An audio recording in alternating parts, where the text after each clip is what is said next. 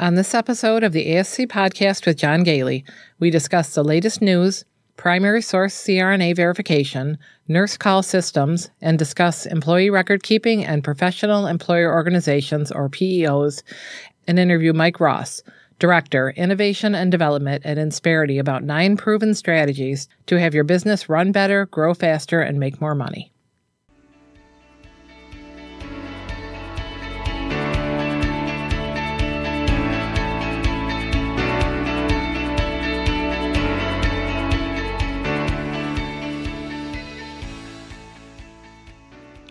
Welcome to the ASC Podcast with John Gailey, the longest-running podcast specifically focused on the freestanding ambulatory surgery industry. We would like to thank our sponsors, Surgical Information Systems, providing cutting-edge information solutions for surgery providers. Trivalence. Trivalence offers a comprehensive next-generation ASC solution that optimizes payment and supply chain performance, enabling actionable data insights. And Ambulatory Healthcare Strategies, the nation's leading regulatory and accreditation compliance resource for ambulatory surgery centers. For more information about our sponsors, please visit our website at ascpodcast.com.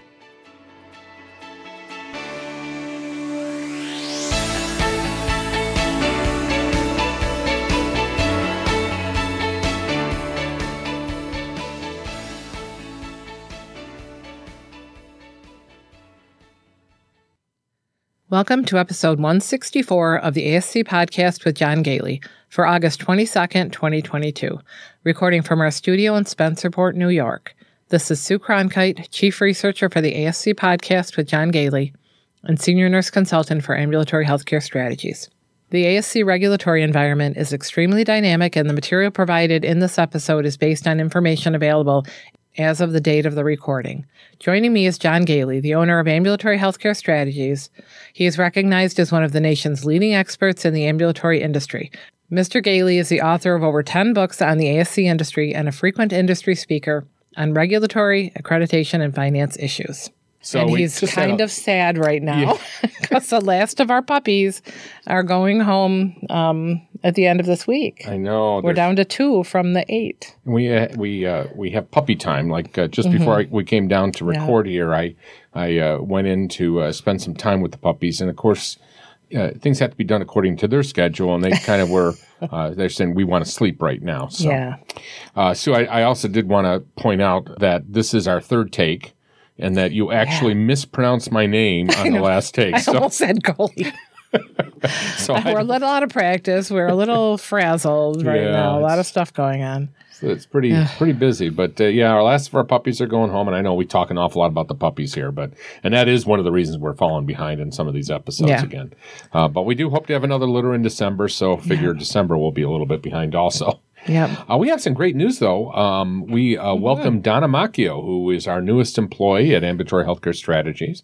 She's formerly the administrator at Ambulatory Surgery Center of Westchester, and she's been a dear friend of mine for many years. We don't want to admit how long we've been friends because that would put age out there, and she's actually been interviewed on the podcast during some of our state conferences, and we expect that we'll have her here again soon. She's got some great advice, and she'll probably be participating a little bit in some of our boot camps coming up. So she's a captive audience now, and she joined us for our Monday meeting for the first time this week. She did not run away, as far as I know. Well, I think I cut her off. I didn't allow her to send any emails to us. Yes. Yet, but, so I think, and she's going to be such a great addition. The experience that she's got, it's just perfect. And I think she'll be a great mentor for a lot of her clients. Absolutely. And we're very excited. And speaking of mentoring, we have our next boot camp coming up. The ASC Administrators Boot Camp begins next Tuesday, August 30th, and goes from August 30th through September 2nd, 2022. As with all of our conference, it's going to be presented virtually. And we still have some slots open. It is pretty close to capacity right now, but we still have a couple slots open, and we might even open up more if we have to, because I think we've been able to prove that we can handle a pretty good crowd there. But it is still very personal, and we're very excited about. I think this is going to be our 5th Administrators Boot Camp, Sue, and we have over 130 graduates of all of our programs. So we're excited. We are going to be announcing very shortly the Director of Nursing Boot Camp, which will be in October.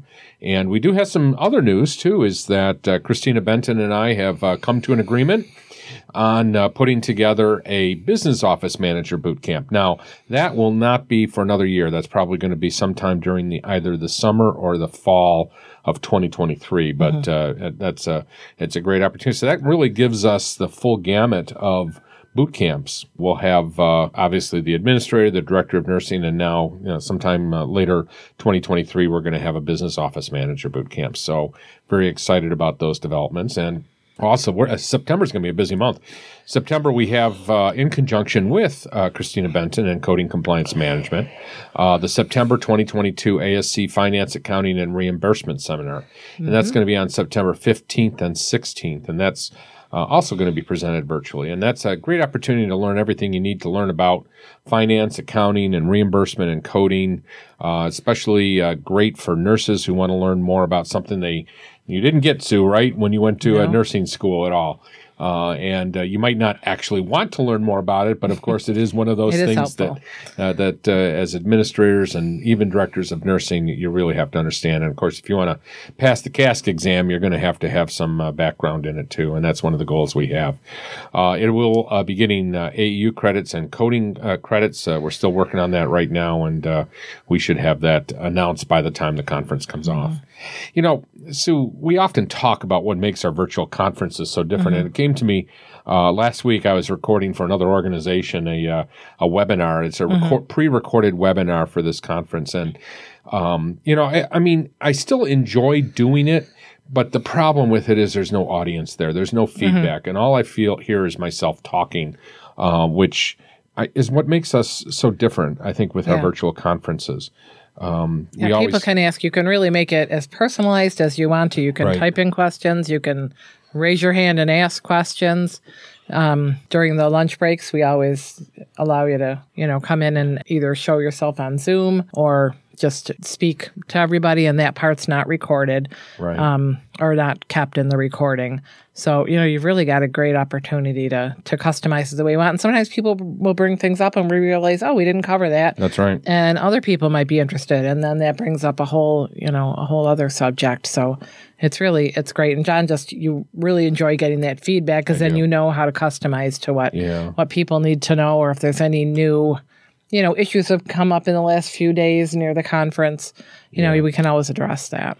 Well, I think the other thing that I really enjoy is that it's not a it's not a one-way conversation, but it's also, during the pandemic, when we started doing these virtual conferences, we found it was going to be very important that if we're going to do this, we have to do it differently. And one of the things that we do differently is that while we'll always have a main speaker, you're also going to have other speakers. So, for example, when I'm speaking, I do a lot of the speaking during the administrators boot camp. Lori's on, sometimes Ann Geyer's on. Of course, you are on moderating things. And it's always great to have, a little bit of an interruption of those voices every once in a while. You can't get into a monotone attitude there. And you really have an opportunity to play off of each other. Somebody, I might forget to say something, about a particular topic as I'm going through it, or Lori, when she's going through hers, I'll want to add something to her content. Yeah, well, everybody has different strengths, so you can get all different sides of a subject. And it's not scripted. We have the slides, but nothing is scripted there. It's very interactive. And I would say, I think it's very entertaining. I think if you do say so yourself. If I do say so myself, amusing. That's right. Yes. And we do, as Sue said, we encourage the questions live. And we don't pretend to be polished with these conferences. It's much like attending a live conference. Sometimes things go wrong. Sometimes dogs make sudden appearances. Sometimes puppies might be there. I don't think we'll have a puppy. Well, we might be able to borrow a puppy for a short period of time. And we always get a lot of positive feedback. So if you're interested in any more information about our upcoming boot camps or the finance and accounting seminar, go to ascpodcast.com. And a whole other benefit is our Saturday sessions, so that when you get finished with this conference, if other questions come up, or even whatever, a couple months later, Yeah. you can always join us on our sessions. We pretty much do them on Saturday mornings right now. Right. But John is always on. Lori's almost always on. Ann is very often on. So you've got, at least 3 surveyors. Sometimes Jim with Life Safety will This join last us. week, we had 4 surveyors on. Quite an event. And think Ask about any that. questions. And there tends to be maybe 3-4 people at different times. So you really can ask a question without feeling like you're announcing your issues with your center to the world. And, and they give feedback too. So it's kind of like a peer to peer as well as having, experts in the field. So that's really great. I really enjoy those. And there are, you don't have to only attend the boot camps to attend those. That is an advantage of being one of our podcast members, through the ASC Central. So again, all that information is available at ascpodcast.com. So we do have some recent news. Sue, why don't you go through some of the stuff that's going on in the industry? Yep. So I saw him in Politico on 8/17 that the CDC is planning a major overhaul that's intended to rebuild its reputation following the COVID pandemic. As most people are aware, there was a lot of bad feedback about how that was handled. And they've been criticized for their handling also of the emerging monkeypox outbreak. So in a recent review of the CDC, it was noted, and I'm going to quote this, traditional scientific and communication processes were just not adequate to effectively respond to a crisis the size and scope of the COVID-19 pandemic. This was according to an agency statement. And some recommendations are to work more effectively with other agencies, community agencies, public health agencies, release information more quickly and in an easy-to-understand language to improve transparency and public trust, because I really think a lot of people, especially if you don't know a lot about science, it's really hard to understand why things kept changing or recommendations kept changing. Yeah. And sometimes were they just trying to get you to do what they wanted? It wasn't based in science. So the more they can be really, really clear and listen, this is what we know now, might change, I think it'll really help to build some trust. Well, so, you make a very good point there, too, is that it was important.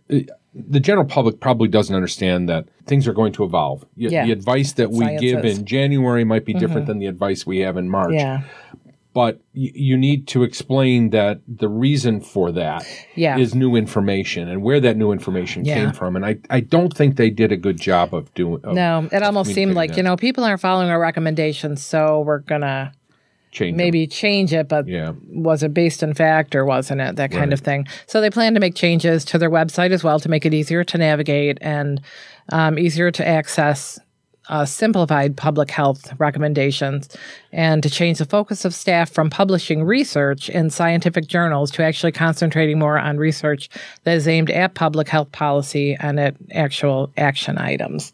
So more focusing on that public health part of it instead of just that higher level science that really, shouldn't be their main focus necessarily. So I hope that we can get some trust back. I think the World Health Organization also lost some credibility during this whole process, and both the CDC and WHO. There are a lot of great advantages to having those resources available, and it's too bad that this pandemic left a bad taste in the mouths of many people out there who don't understand what's going on or don't understand the process. And part of it could be what we tell our centers about, with patient satisfaction is managing expectations. So, don't put out the science as this is the absolute thing. This is what we know. Explain that this is what we know right now. Right. This is our best guess of how to deal with it. And okay, now we know something different, and just be more open and transparent. And hopefully it will help. Yeah. And a big example of that is that they said right from the very beginning, at the very beginning of the vaccine, that if you get the vaccine, you're not going to get coronavirus or COVID. And of course, that turned out to not be true. And of course, that was widely spread and resulted in a lot of the confusion that we had later on and the mistrust. Yeah, and because I think so much of the research maybe could have been done by drug companies, which I think, absolutely. So being honest about where you're getting the information and all of that. So. And more. I was going to say, more and still COVID. Talking about it. We'll be, when you and I are retiring in about 10 years, we'll still be talking about this. Hopefully not. Hopefully the monkeypox will be gone by then. So the August 18th OR manager referred to a study done by Cedars-Sinai Medical Center in which they looked at 210 employees and patients who had serological evidence of a recent Omicron infection. And they found that 56% of them were unaware that they even had COVID. 10% of the 56%, it was like 12 out of the 210, I think it was, had some mild symptoms, but attributed it to a cold or some other issue. But that means, the majority of that 56% didn't have any type of symptoms. Yeah. So they're just noting that also that healthcare workers were more likely to be aware of their infection status just because they're probably more on high alert and they know what to expect if they do have any symptoms. But the awareness overall was still very low, and so this is likely contributing to the continued rapid spread of the virus because I think a lot more people have it than realize. Sue, you were talking about the weekly drop-in sessions on Saturdays, and a couple things came up this last one that we'll just talk about briefly for our section on recent experiences. So, during every episode, we try to talk about some of the recent experiences that we've had or some of our clients have had, et cetera. And one thing that came up again, and I have spoken about this several times, like during the boot camps or during the credentialing seminar, that there are some surveyors that do not really understand primary source verification for CRNAs. And I'm sorry if some of you that are listening to us are surveyors, but this has just popped up a couple times. I thought it had been fixed, but apparently it doesn't. So recently, one of the centers that we were in communication with was cited because they had verified primary source verified education and training of CRNAs at the nbcrna.com website. And the surveyor cited them for not doing primary source verification. So what actually happens is when you click, when you go to the nbcrna.com website, there is a button, I don't know what to call it, just a link up at the very top that says Verify Credential. And if you click on that, you go to a credential search tool. And it actually says right on that page that you go into that this serves as primary source verification from the NBCRNA for certification and recertification information. And it continues to state that for public and patient safety, the NBCRNA provides a platform to verify certification for any nurse anesthetist. So, as I said, some surveyors have cited ASCs for using this tool, saying that the report that comes off when you enter the person's name and press enter actually does not indicate that it was primary source verification. Mm-hmm. Therefore, this is what I suggest. Print the page that I just referenced to. That is actually the search tool, which states that this is primary source verification, and attach it to the verification page that you get after you enter the person's name. So again, print the page from the website that says that they're doing primary source verification, and then attach it to the back of the actual verification page that you get out of it, and that way you can prove this. Since I started telling people about this, I have never had any of our clients cited for this. And this is what I've also recommended when I'm surveying places, that this is a good way to do it. Yeah. But it's been kind of disappointing to me that sometimes surveyors don't know this. And I know that while almost all surveyors really do understand this by now, if you are a surveyor and you're listening and you're not familiar with the verification process for CRNAs, you might want to visit the nbcrna.com website for more information about that. And then, Sue, also on Saturday, there was a big discussion about nurse call systems. I think I'm trying to remember exactly what started it, but I think one of our listeners said that their system was not working. They couldn't hear. Oh, they couldn't hear it. Outside of if they called from the OR, the PACU and pre-op could not hear the emergency the button call. Going off, which seems it's kind of useless. The only place that you can hear a call is in the room where that call was done. It doesn't work. Yeah. So it did start us in a whole conversation about whether these are required, what they're required. And I just want to give some references. If you go to NFPA 99, Chapter 7.3.3, that is where it addresses call systems. And I can't go into all the detail here, but NFPA 99 Chapter 7 does require operating rooms to be able to call outside the ORs.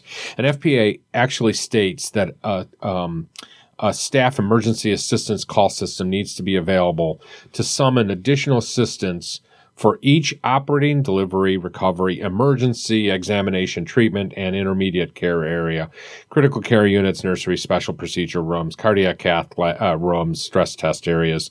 I'm reading directly from this. Triage, outpatient surgery, admission and discharge areas, and areas for psychiatric patients, including seclusion and security rooms. Basically, there needs to be ability anywhere a patient's going to be able to summon somebody. It does go on to say that for emergency resuscitation alarm, the call system shall include provisions for an emergency code resuscitation alarm to summon assistance from outside the unit for critical care, pre-op, recovery, and emergency units. In other words, the operating rooms and the emergency care areas. 7.3.3.1.9 says, in areas where patients are under constant visual surveillance, such as, like we know, the pre-op or the recovery areas, the nurse call system shall be permitted to be limited to staff emergency assistance call and the emergency resuscitation alarm. Two-way communication from the patient bed location isn't required in that situation. And an interesting question came up is that, can you build a system, Sue? Remember they said, one of our persons said, can we build a system that it notifies people using wireless devices like a walkie-talkie? I'd call it a walkie-talkie. I don't know what you call it. Two-way radio. 7.3.3.1.1.2 does say supplemental features shall be permitted to include call initiation to alphanumeric pagers and other wireless devices carried by healthcare facility personnel. And you just said it. I talked over you, though. I think you said two-way radio. Two-way radio. Yeah. There you go. It does worry me. You have to make sure that your staff is going to carry them. They're not going to be sitting on a desk somewhere. But they're very effective. We actually have them in the house here for, emergencies. Do you know that we have them in the house here? See, these things are not useful if everybody doesn't know where they are. Or we're going to do a drill this in the house. Rosie will to run the drill for us here. Yeah. Okay, let's take a short break. And when we come back, we're going to talk about employee file documentation, professional employer organizations, PEOs. And Ross going to have an interview with Mike Ross, Director of Innovation and Development at Insperity.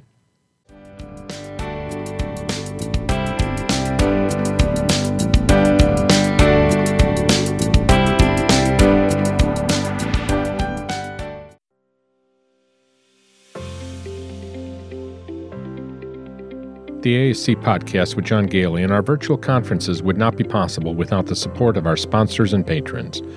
Our goal with this podcast is to help busy ASC executives and staff to keep up with the latest news, learn how to remain compliant with regulations and accreditation standards, and to provide opportunities for ASC leaders to advance in their careers.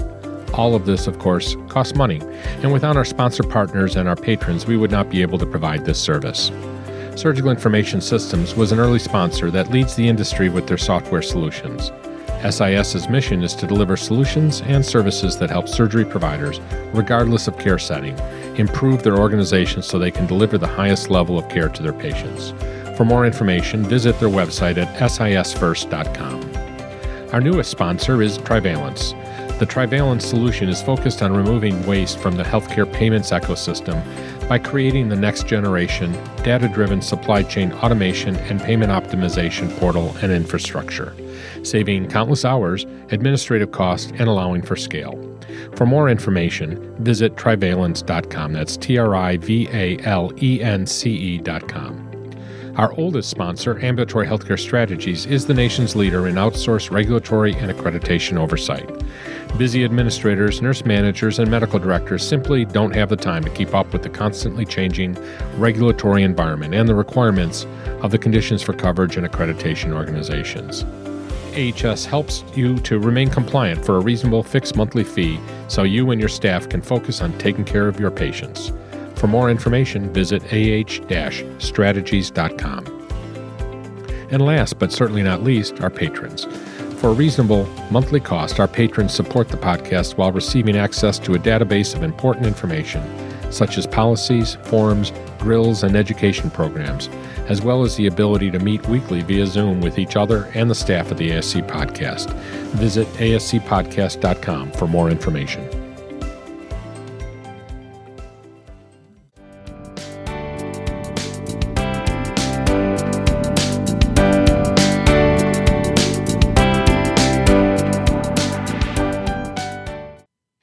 So, Sue, I thought it would be a good time to talk about employee files again and just employee maintenance. It's one of those things that we talk about during our boot camps, and it always generates a lot of questions. I think it's fair to say that not many of us get a lot of training in employee management or benefits management or human resource management, and there's a lot to learn about it. And we're certainly not the world's biggest experts on it, but at least we know what needs to be into a file. That really behooves you to hire a good lawyer, have access to a human resources department. We in our company even have a human resources department, which is composed of one person, but at least we have one person that's dedicated to it. Unfortunately, that person does tend to turn over quite a bit. That's just the nature of the business right now with everything. So I thought we would focus on three things today. One would be just talk about what needs to be in an employee file, because those are the things that surveyors look for when you have a survey. Second is talk about PEOs, professional employer organizations,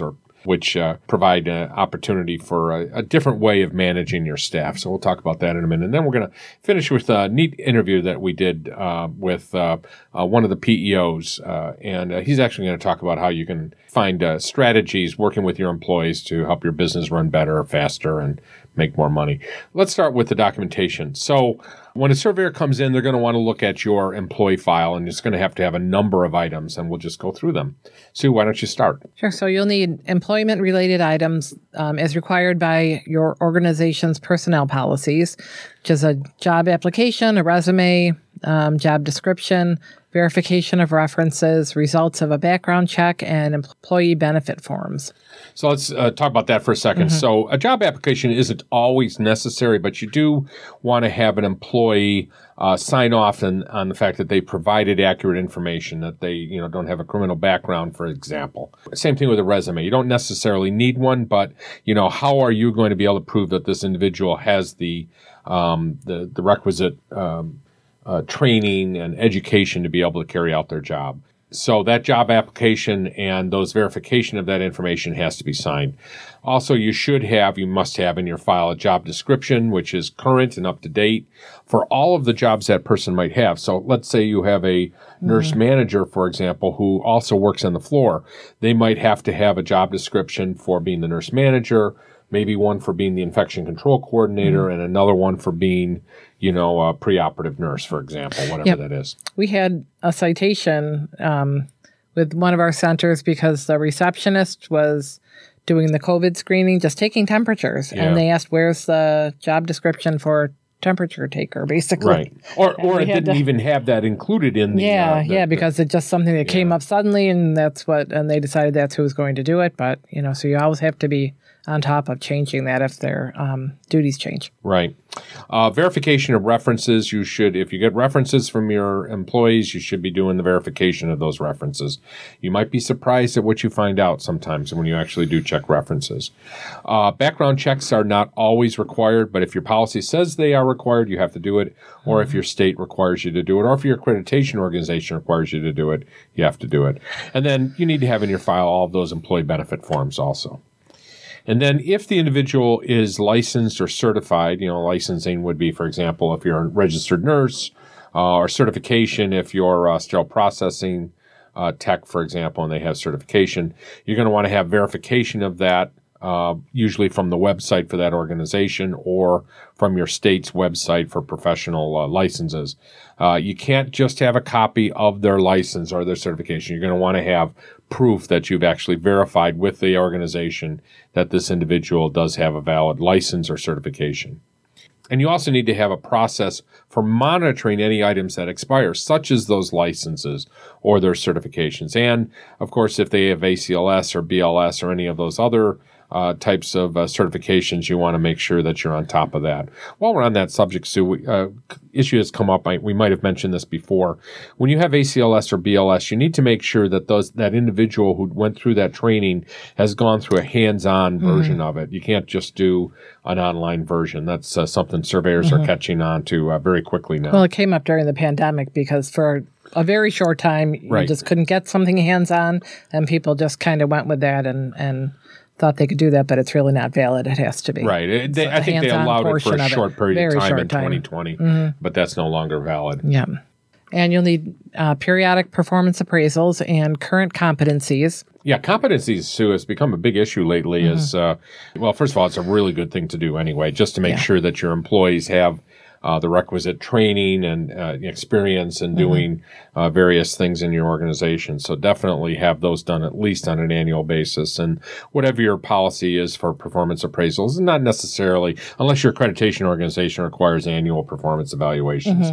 You don't have to do it annually, but you need to follow whatever your policy is. And it has to be specific to what their job duties are. We had seen one center that it seemed to be more based on personality or how they got along with people, and that could be a part of it, but you have to make sure you're actually checking their clinical responsibilities if they're in a clinical role. That's right. And the competencies, just remember it's the same thing with any type of care that you're giving or anything, you have to document it. A lot of times people are getting those in-services and the competencies and that kind of thing, but then maybe they're not being documented or kept in their file. And it's important that they're easy to find and they're right there for the surveyors to see. So, Sue, while we're on this subject, something's come up recently. A number of centers have been talking about using or are using temp agencies to staff things like their nursing function. We all know what a serious situation we have right now with regard to being able to find staff. And it's important to note that even if you hire a temp from a temp agency, you, the ASC, still has to verify their credentials. You have full information with regard to their health. They still have to go through a training program, a comprehensive training program about all of your policies and procedures, emergency processes, et cetera. And you need to do competencies on those individuals. I've heard people say, well, I don't have to do any of that because the temp agency did that. Well, it's not going to fly. And you can get into serious trouble. And can the temp agency do things like bloodborne pathogens? Can they give you proof that they've done those more general educational things? Yeah, that's actually a very good point, is that those things that are not specific to your organization, as long as you have proof that the person had been trained in it, you can bypass that. But when it comes to all of the things that are specific to your organization, your policies and procedures, your infection control program, your emergency plan, there's so many things. It's not something that can be done in 15 minutes. They're going to have to go through quite a bit of training, and that's what really makes the use of temp agencies very difficult. So keep an eye out for that if you have been using temps in your organization. You also have to have evidence that the employee handbook or the personnel policies were provided to the employee, and usually when they were hired, and usually you want to have them sign off on a document that indicates that they have done that.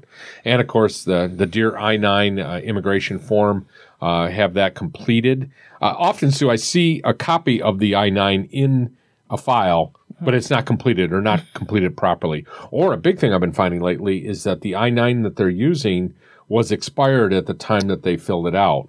So be very careful about that. That's another thing that you can get cited for. And you'll need proof of initial orientation and training. It usually should be within 30 days of hire. We often recommend as soon as possible because something could happen within 2 days that they're there. And that would include fire safety and the disaster preparedness plan, the infection prevention and control program, bloodborne pathogen and other OSHA training, risk management program, including training in the reporting of adverse incidents. Then the documentation of annual training is present after the hire date, and the use of emergency safety and fire extinguishing equipment. And often it's really hands-on. You have to show them where your fire extinguisher is and make sure, a lot of people just they're not comfortable with using it, so you've got to go through all that. The safety program, including exposure control training and Sharps injury prevention and confidentiality and privacy training, HIPAA in other words. And then, of course, you have to have documentation of in-service training as needed if there's new equipment that you're using, if you're starting a new service, if you've identified some weaknesses, such as in your Sharp safety program or in your hand hygiene, you're going to want to show proof of in-service training on that. And that type of information should be in the file of the employee. And then health information has to also be kept. And this often varies by state. Different states have different requirements for exactly what type of health documentation must be kept. And it should be kept in a separate file, not within the main employee file. That would include a number of things, such as employee acceptance or declination of immunizations, based on state and or organization policy when they're applicable, and work injuries and illnesses, if any, are documented. So managing employees is a difficult task for any small business that can't afford a human resource department. And let's face it, most of our ambulatory surgery centers, especially those smaller ones, really do not have a dedicated human resource person, which means that the people that are listening to this podcast are probably the human resource department. And it's becoming more and more challenging. I think during the pandemic, it became really apparent when we had to put employees on, lay them off for a period of time or let them go for a period of time, and then not everybody came back, and then you're hiring and firing and all of those things that go with managing your staff is always a pretty challenging job. And that has resulted in the growth of an organization called a Professional Employer Organization, or a PEO. And that provides a possible alternative to make your jobs easier. Now, I'm not here to advocate and say that this is a good or bad thing to do. I've found that a number of our clients are using it, so I just thought it might be wise for us to just speak about it a little bit. And then I just happened to interview a individual that works for a PEO, and we'll have that interview in a few minutes. But so that's what kind of prompted this whole conversation. So Wikipedia, the great resource nowadays for information like this, defines a PEO as follows, and this is quoting right from Wikipedia. A professional employer organization, or a PEO, is an outsourcing firm that provides services to small and medium-sized businesses. Typically, the PEO offering may include human resource consulting, safety and risk mitigation services, payroll processing, employer payroll tax filing, workers' compensation insurance, health benefits, employers' practice and liability insurance like EPLI, retirement programs such as a 401k plan, regulatory compliance assistance in the human resource area, workforce management technology and training and development. And so what happens is the PEO enters into a contractual co-employment agreement. In other words, the employees are employees of the PEO and of your surgery center. So they have a co-employment agreement with its clientele. And through co-employment, the PEO becomes the employer of record for tax purposes through filing payroll taxes under its own tax identification numbers. As the legal employer, the PEO is responsible for withholding proper taxes, paying unemployment insurance taxes, and providing workers' compensation coverage. So it is a way of definitely making things a lot easier in your organization, and something you might want to look into more. So during the June New Jersey ASC Association annual meeting, I did have an opportunity to sit down with Mike Ross, who is the Director of Innovation and Development at Insperity, which is a PEO, about 9 proven strategies to have your business run better, grow faster, and make more money. As you can imagine, since Mike works for a PEO, he focused a lot on human element of growing and improving your business. In other words, what you can do in order to keep your employees happy, how your employees can help you accomplish the goals that you have set forth for your organization. So let's listen to that interview. So this is John Gailey here at the New Jersey Association meeting in June of 2020, and I'm here with Mike Ross with Insperity. Mike just finished a presentation on human resources. I'm going to let him talk a little bit about his presentation and just some observation about what's going on in human resources. And Insperity is a PEO. You're going to have to remind me, what does PEO stand for? Professional Employers. There, thank you. No, you're good. I forgot about it. So, this is a tough time right now with human resources, and it's been very, staffing has been difficult, managing the human resources department. Of course, all of the legal issues that have surrounded COVID, and even before COVID. I mean, COVID isn't the only driving factor or driving problem that we have in the human resources side. So, tell me a little bit about your presentation and what your focus was. Yeah, absolutely. And I, even before jumping in, I'll just build off of that last comment that you made. We have seen, in the HR industry, it's what we study it, we eat and drink it, right? And what we have seen is that these last couple of years have really helped.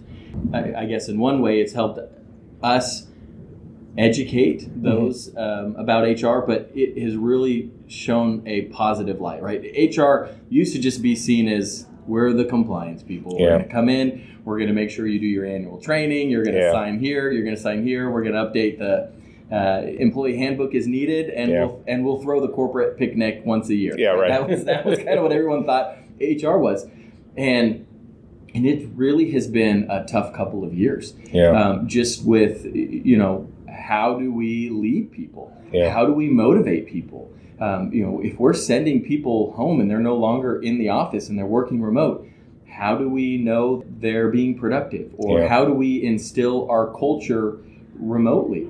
And it's different by industry. Some industries, they laugh. They said, well, you sent people home? We couldn't. We aren't a business that functions that way. Or we are a business that 50% could work from home, or just office staff could work from home, but others had to be in present. And so, it's been very interesting to see what challenges businesses have, but it's been very clear every business has been challenged. And they've all kind of come back to, our leadership skills aren't what we thought they were. Our systems aren't what we thought they were. And just our confidence in making sure we're taking care of our people isn't as good as we thought it was. And so that is a lot of what we talked about today. My presentation focused, we pulled content from a book that our CEO wrote called Take Care of Your People. And in there he outlines 9 core strategies, proven strategies for helping to run your business, helping to maximize your people, streamline your processes, and minimize your risk. And so I pulled those strategies out, and that's what we talked about today. But then I also, in there, he has a bonus strategy, a 10th strategy, which is faith and optimism at work. And so we talked about that as well. What does it mean to have that faith and optimism? And a lot of that might be more of a leadership trait. How are you leading? How are you envisioning your company? How are you inspiring your employees? But I think it also comes down to the employees. Do they believe in themselves, and do they believe in their employees, right? Do your internal leaders at all levels believe in their employees? And so that was, a lot of what we talked about today. Well, I think leadership is a big issue. We've been talking about a lot on the podcast, and of course, some of our virtual conferences lately have been focusing on building leadership skills for administrators and for the nurse managers. And you pointed that out very well. Is that it really brought to the forefront the importance of that, of motivating people. We're no longer in the mode where we can just treat our employees as commodities. We have to keep them happy. We have to keep them from leaving because there's so many other opportunities for them. And one of the big trends that we're seeing now too is it's hard to find employees. And that's nationwide. It doesn't matter. I mean, it's not just nurses now. Right. It's agnostic to the industries. Right? So those that have always been challenged by that are saying, welcome to our world. But then even they're seeing an elevated area of challenge. But a trend that we're seeing is that a lot of individuals or a lot of organizations have found that they will promote up because it's easier to hire in at lower levels. And that comes with a lot of being intentional. If you just promote people up because, you were here the longest, then you may be setting that employee up for failure. I talked earlier today about the Peter Principle, and it's a business principle that says you will promote people to their level of incompetence, right? You're doing well at this role, I'm going to promote you. You're doing well at that role, I'll promote you. And as soon as you're just doing mediocre, I stop promoting you. Well, what happens then is you fill your organization with what many believe is just mediocre employees. You don't have mediocre employees.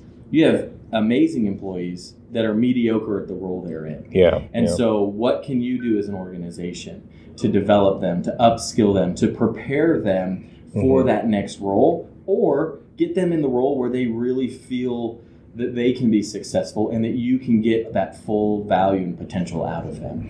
It's so funny you should bring that up. At 1:30, I'm doing a session on succession planning, which is exactly that whole conversation. Yes. How do you prepare? How do you and your point is extremely important, right? The importance of identifying people, moving them through your ranks, mentoring them, providing them resources, sending them to the appropriate training, so that the Peter Principle doesn't kick in. In other words, don't assume that they're going to be able to learn that on their own, that they're given those skills.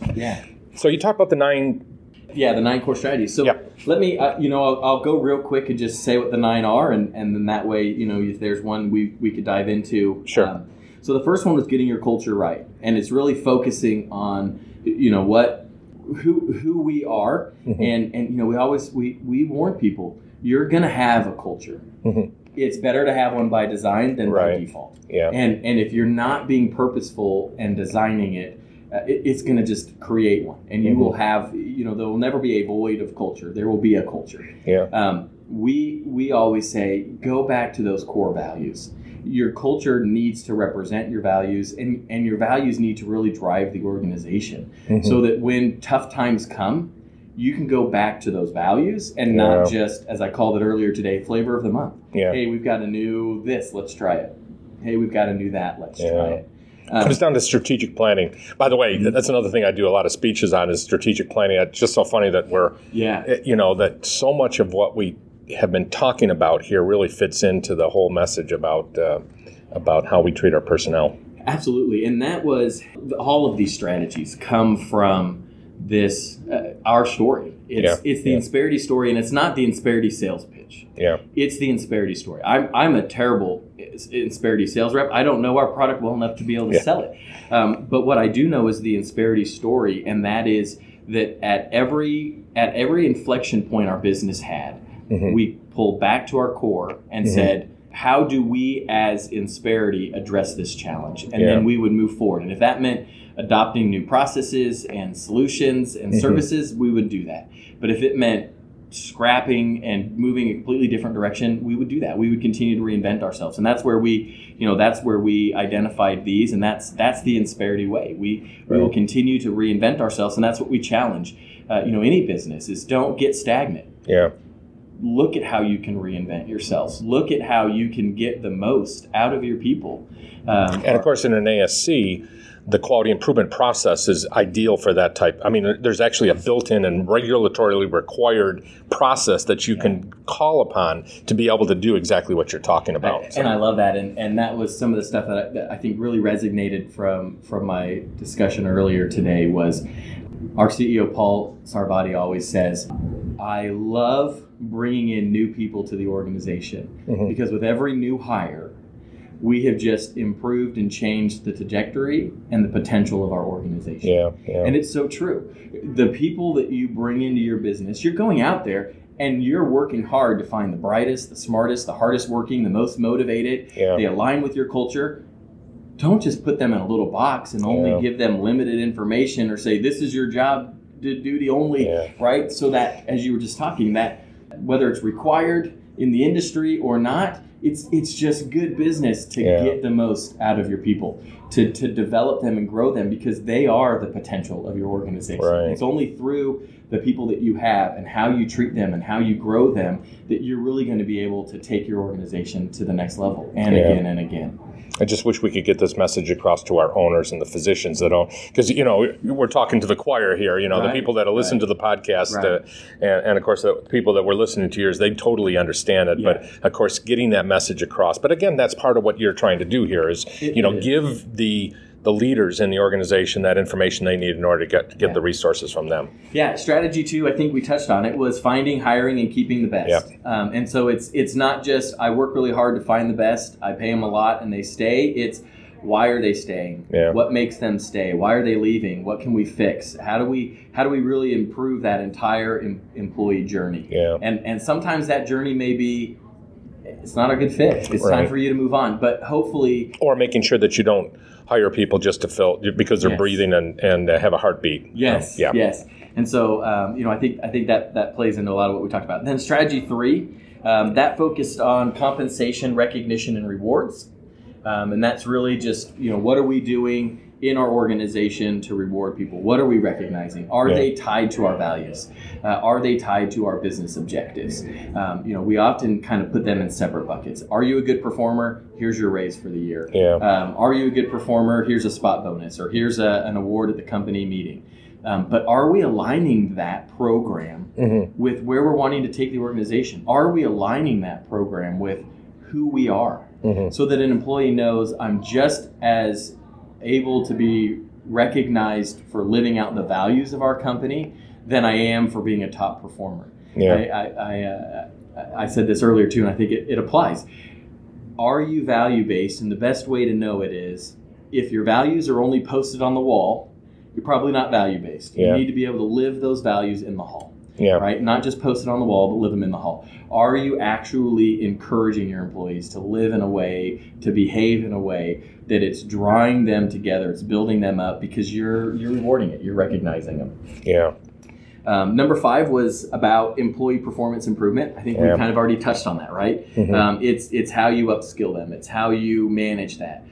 You can't tell someone they're doing a good job or a bad job if you don't even have the basic fundamentals of HR in place. If you don't have job descriptions and handbooks, it's hard to tell someone they weren't doing their job. Right. And updated and current and something that's looked at on a regular basis. Absolutely. But even a job description, I think there's risk there to say we spent a whole year, we got all of our job descriptions, outlined and written and saved and that process is in place.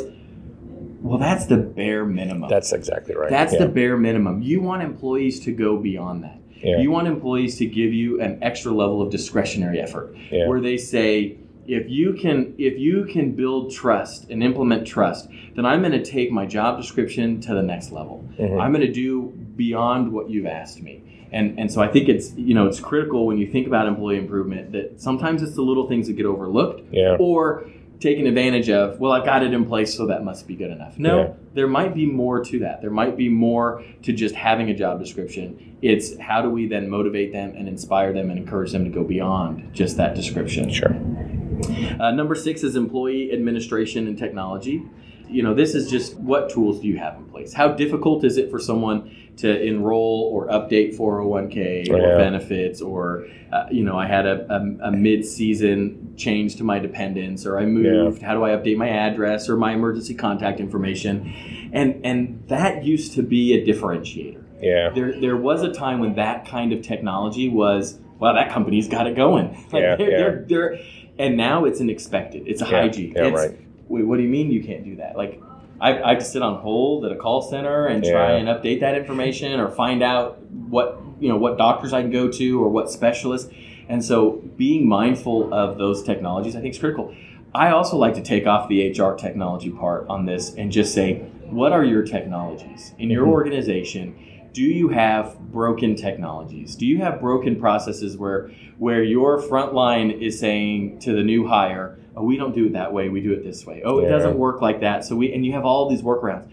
That's exposing you to risks and liabilities when you start to do manual stuff. And one of the critical parts, and it's even one of the strategies, is liability and compliance. Yeah. And if you've got broken systems, you've got old technologies, you're putting yourself at risk. And you're also disengaging your employee. Because they're frustrated. Why do I have to use this tool day in and day out? I got all these manual processes. This isn't worth it. This is too much. And so, being really mindful of, is it time to spend a little bit of money internally and update some processes and some systems so that our people can get the most out of them? Especially since there's so many options available out there right now to it. And I know that full well because we keep switching them.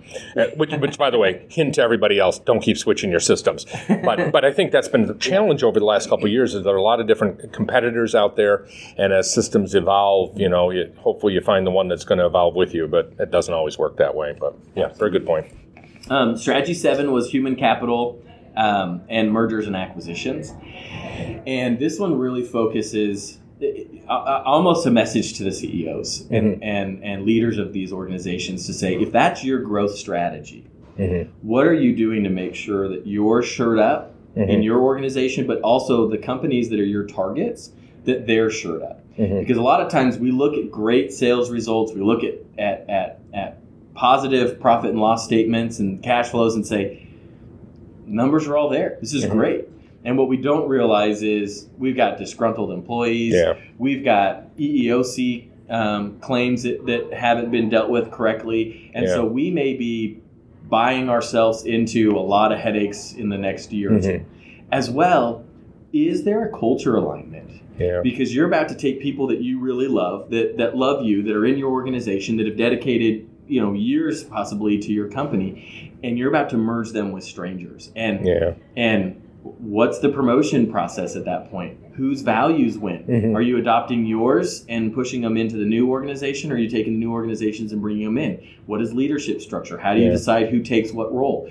And so there is a lot of, I think, overlooked opportunity on the HR side. When you're in this world, oftentimes it's, let's look at the business case. Let's look at the numbers. Let's look at, we're going to grow our regional geographic reach. We're going to grow our market share. We're going to grow, maybe we're purchasing into new services. We're expanding our offerings. And they miss, what is that going to do to the people? And if you are too disruptive to that process and don't have a good enough plan in place, you're going to miss out on all of those great numbers that your business case stated.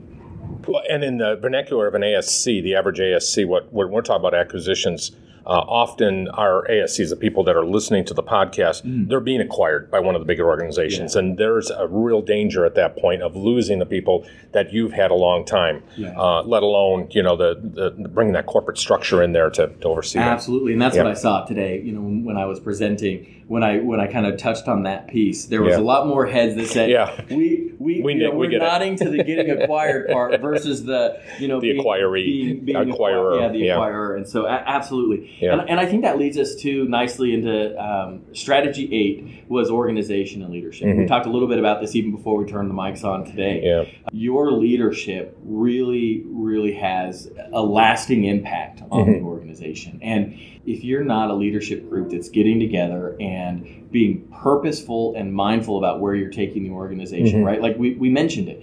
When you're looking at compensation, it's not just about paying the most, but it's what behaviors do we want to see our employees have? And how are we rewarding that? How are we building that into our compensation plans? Yeah. And so it really requires leaders to get away and work on the business, not just working in the business. And again, different industries, this may look different, right? It may be that in this area, your CEO's more of the business side. They're on the business and not in it because it's not their specialty, and they leave the daily operations to those that have the specialties, the certifications, the trainings, the degrees. But I would then even challenge that level of leadership. Find a way of getting out and saying, how can I look at the business and fine-tune some of these things that are being expected from us from a business perspective that are getting that kind of muddied and convoluted in the actual daily operations. Well, and that's a very important thing for our listeners. So many of our leaders in the surgery centers are being called in to actually cover for employees that you don't have right now, doing things that you used to have other employees doing. And you're so right, you get bogged down in that detail, that minutia. You got away from, you were promoted out of that, and now you're getting dragged into it, which means that you're losing that ability to look at the big picture and to think about future growth, which is it's eventually going to catch up with you. And we actually, that was a great point, and we saw that trend go both directions when the pandemic hit. Because what we saw is a lot of those leaders that had been, as you put it, promoted out, realized we're facing things in our business we've never had to face before.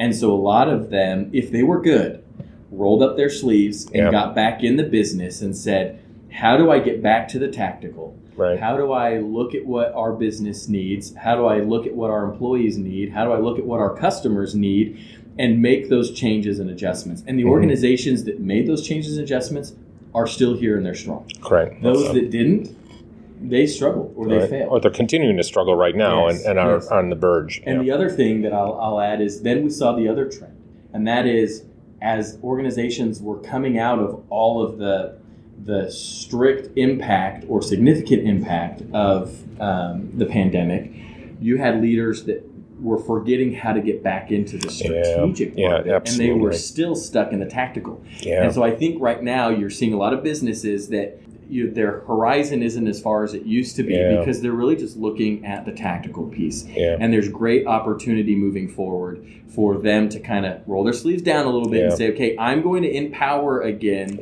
the people that I had empowered before. That middle level leadership to say, I don't need to run it anymore. I'm going to go back and look at the 5-year horizon or the 3-year horizon, and you're going to come back into that role. But until you get headcount, which is a real challenge, you may still have kind of that middle level of leadership that's kind of doing dual, where one day they're rolling up their sleeves and diving into it, and the other day they're back to kind of leading and nurturing and growing their people and their divisions.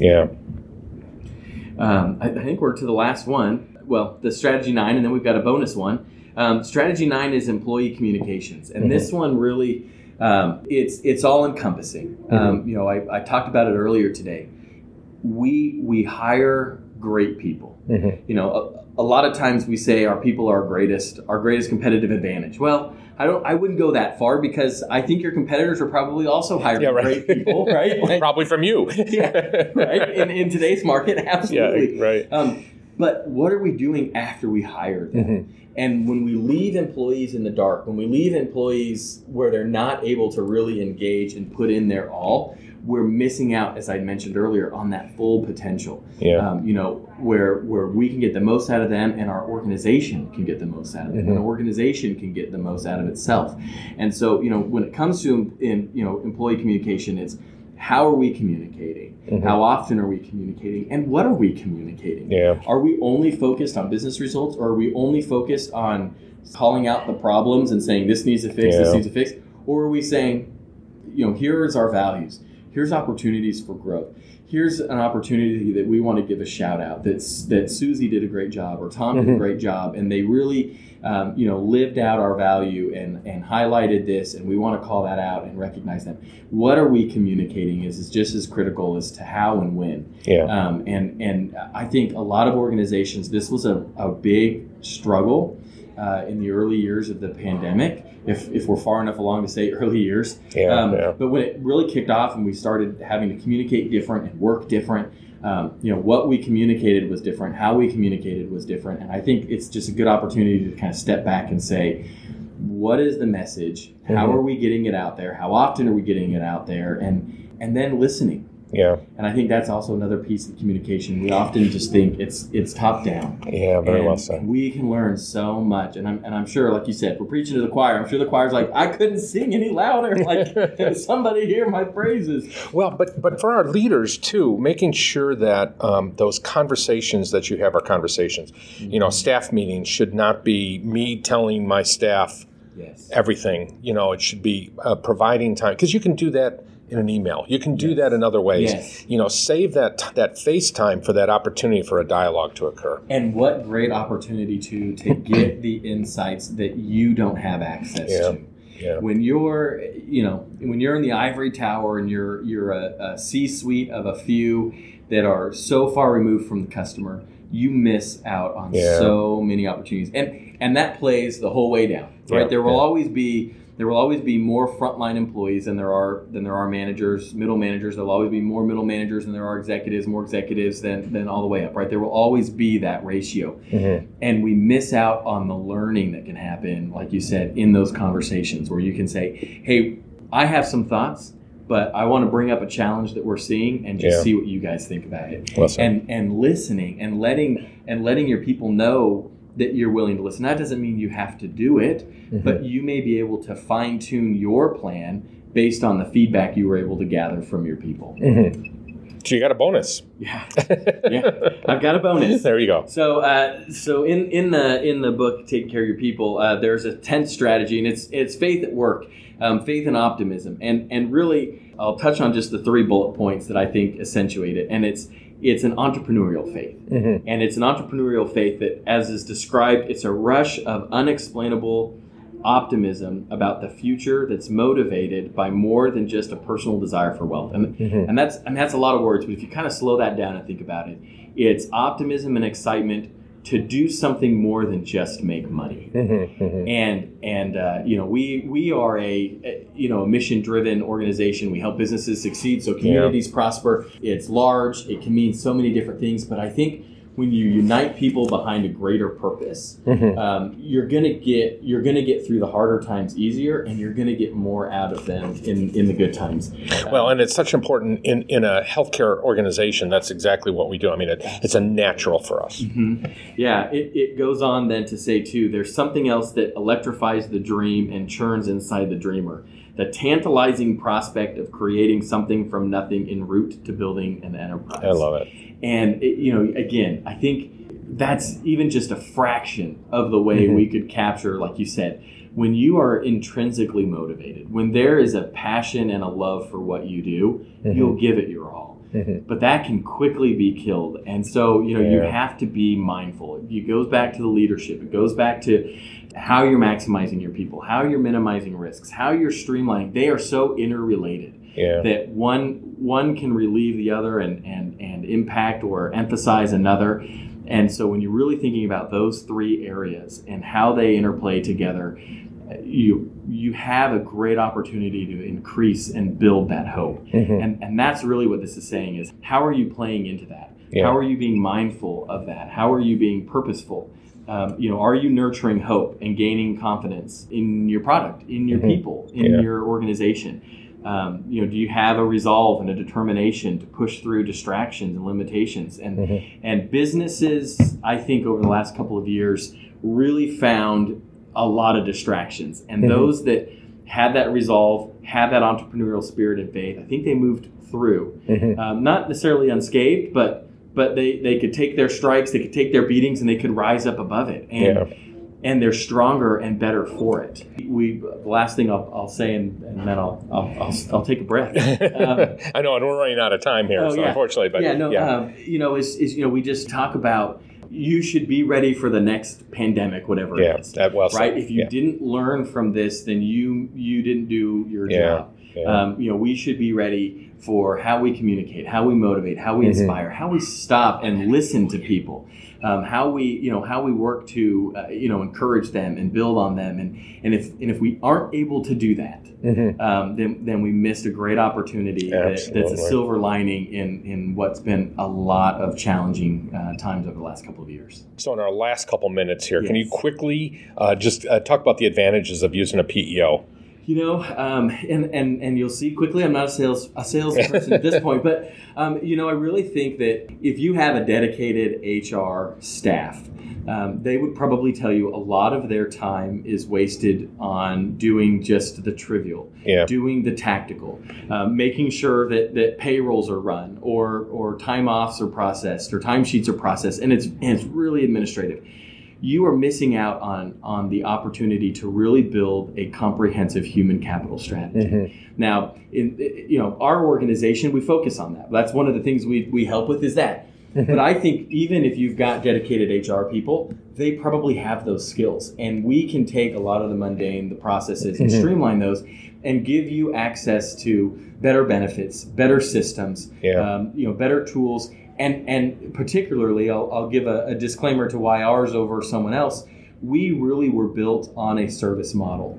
So where others will tout an advantage of streamlined systems and processes and technologies, well, what happens when the technology goes down? What happens when the system breaks? You're really left. What happens struggling. when you have a turnover? Yes. Yeah, I mean, especially during the pandemic, we lost a lot of. I mean, in our own company, we've gone through 3 human resources people in the last 9 months. Yeah. So I mean, that's probably one of the biggest advantages that you would have. You wouldn't have that problem. There is someone at the other end of the phone, based on whatever challenge you need, or just our general liaison, right? That's going to say, I'm going to help you. I'm going to help you when you're struggling to hire. I'm going to help you when you're struggling to grow and train. I'm going to help you when you're struggling to let someone go.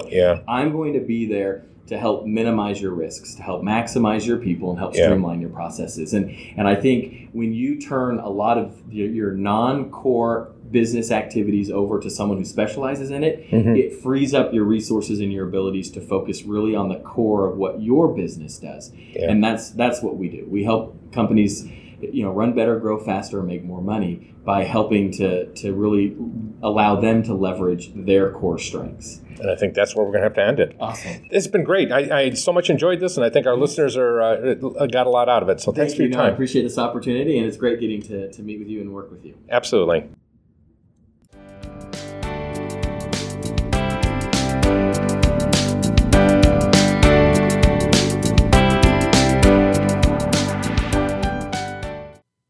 In this segment, we provide an update on upcoming topics for the podcast, our upcoming virtual conferences, and upcoming speaking engagements for John and his staff, and other events in the ASC industry. So we talked about in the beginning section here, the August 2022 Administrator Boot Camp starts on August 30th, 4 days virtually with mentoring. And then the week after that, Sue, I'm heading down to the Hyatt Regency in Indian Wells Resort, where I hear it's like 120 degrees. During the day. I can't wait for that. For the California Conference, right? For the California Ambulatory Surgery Association Conference and exhibits. That's September 7th through the 9th. And as I said, it's at the Hyatt Regency Indian Wells Resort and Spa in Indian Wells, California. And I'll be doing a finance boot camp on the first day of the conference. And September 15th and 16th is the ASC Finance, Accounting, and Reimbursement Seminar, which is virtual with Christina Benton of Coding Compliance Management. And please don't forget about all of our recorded events, and they're all available at ascpodcast.com, which includes our credentialing conference, the Fall 2021 Finance and Accounting Conference, a great Conditions for Coverage conference if you really want to learn everything about conditions for coverage. And Sue, we're going to have to do that one again soon because, of course, the changes in the conditions for coverage and the interpretive guidelines. The Medical Director Conference that we recorded in 2021, we're working on a 2022 Medical Director Conference, and that hopefully will be announced shortly. And then we do have self-paced versions of both our Administrator Boot Camp and our Director of Nursing Boot Camp if you just don't have the time to be able to dedicate 4 days to the boot camp. And we do always want to remind everyone to consider becoming a patron member of the podcast. That helps to support this podcast and gives you great benefits like being able to log in on Saturday mornings and talk to us. And membership helps to defray the cost of producing the podcast, including research staff, travel costs to conferences, equipment costs, and production costs. For more information, visit ascpodcast.com. That's it for this episode of the ASC Podcast with John Gailey. And please spread the word about our podcast with your friends and colleagues, and do us the honor of hitting the subscribe button. And also, we have set up a ASC Podcast with John Gailey LinkedIn account. So look us up there as we have a group now for the ASC Podcast with John Gailey. Just ask to become a member. We're accepting anybody that is interested, and that's a good way of keeping in touch with other people that have similar interests to you. The sound editor for this episode is Susan Cronkite. Executive producer is John Gailey. Research assistance is provided by Susan Cronkite, Jenna Alvarez, Judy D'Ambrosio, Alex Borneman, Zach Calritis, Amy Durbano, Lori Rodricks, and Ann Geyer. Music is provided by Media Sushi and Mike Noah. And the ASC Podcast with John Gailey is hosted on Podbean and is available on all major podcast channels. This episode of the ASC Podcast with John Gailey is sponsored by Surgical Information Systems, Trivalence, and Ambulatory Healthcare Strategies. Surgical Information Systems provides cutting-edge information solutions for surgery providers. Trivalence offers a comprehensive next-generation ASC solution that optimizes payment and supply chain performance, enabling actionable insights. Ambulatory Healthcare Strategies is the nation's leading regulatory and accreditation compliance resource for ambulatory surgery centers. For more information about our sponsors, visit our website at ascpodcast.com. This podcast is an educational and operational tool and is not intended to be a comprehensive resource for all rules, regulations, and standards that an ambulatory surgery center must meet. The advice provided should not be considered as, nor does it constitute, legal advice or opinion. When reviewing specific situations involving legal and regulatory issues, attorneys and other professionals should be consulted. This has been a production of Eden Group Development. All rights are reserved. If you are interested in advertising or sponsoring the ASC Podcast with John Gailey, please email us at info@ascpodcast.com. We would love to hear your questions and comments. Please email us at comments@ascpodcast.com.